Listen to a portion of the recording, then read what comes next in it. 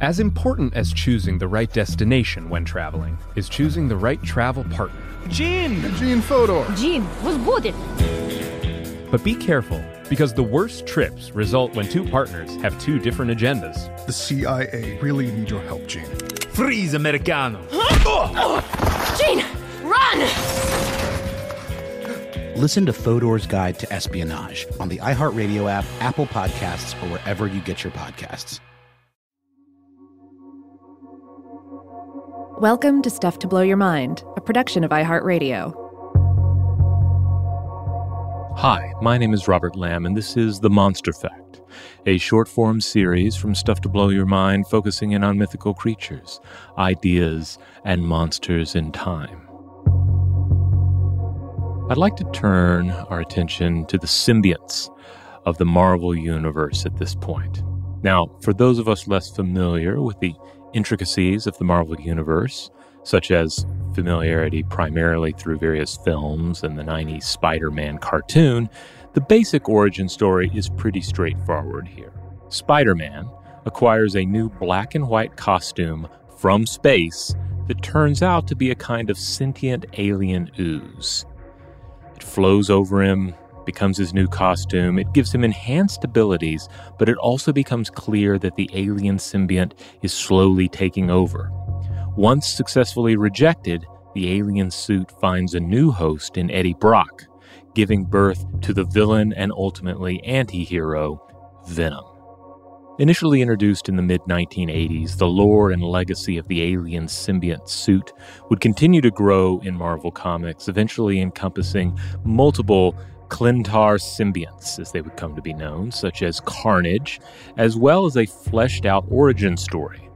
They are the ancient bioweapons of a dark stellar deity known as Null, the King in Black, overthrown but not killed by his own slimy creations in ages past.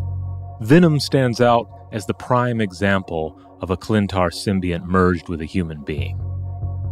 While the case of Spider-Man wearing the alien suit suggests more of an exosymbiont, a layer of living ooze that acts as a kind of organic power armor, Venom is merged with host Eddie Brock, ultimately at a cellular level. It flows over him, encompassing him in a powerful artifice of pseudopods and muscles. This would be exosymbiosis, but it also surges inside him, which would be endosymbiosis. In a similar way, Venom's chaotic offspring, Carnage, manages to merge with host Cletus Cassidy's very blood. In the natural world, symbiosis is a complex topic. At times, it can be tricky to determine just where parasitism ends and some form of mutualism or commensalism begins. A parasitic relationship between two organisms can evolve into mutualism over time, for instance, with a one-sided relationship becoming something more balanced. But symbiosis on its own need not benefit both organisms to be symbiotic in nature. A 2018 Yale study by Shapiro and Turner, published in the journal Evolution, explored mutualistic relationships between bacteria and viruses that were seemingly once parasitic in nature. They found that these changes could evolve in either direction in as little as 20 generations. The paper discusses parasitism and mutualism as both being on the quote-unquote symbiotic spectrum, which is perhaps a term worth keeping in mind when considering the Clintars of Marvel Comics.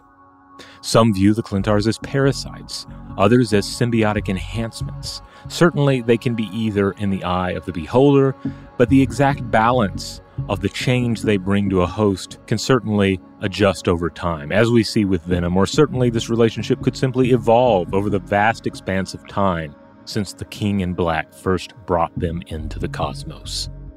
Venom, the alien costume, and the various symbionts are the creation of multiple Marvel artists and illustrators, but the basic idea arises out of the zeitgeist of the mid-1980s, and various assessments have linked the entity to various social and public health issues of the 1980s in compelling ways.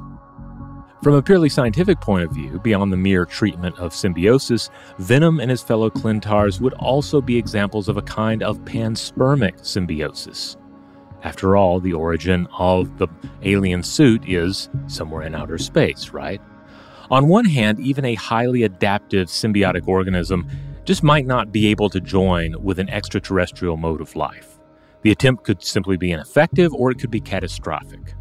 On the other hand, if one leans fully into the fringes of panspermia hypothesis, then maybe we'd have enough in common. But again, we're drifting into the unknown and the unprovable here, especially since life on Earth is the only model of life we know.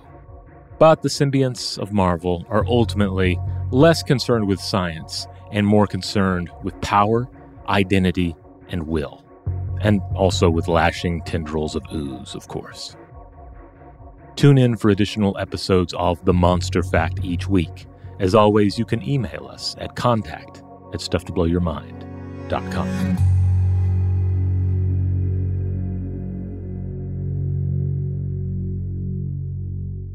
Stuff to Blow Your Mind is a production of iHeartRadio.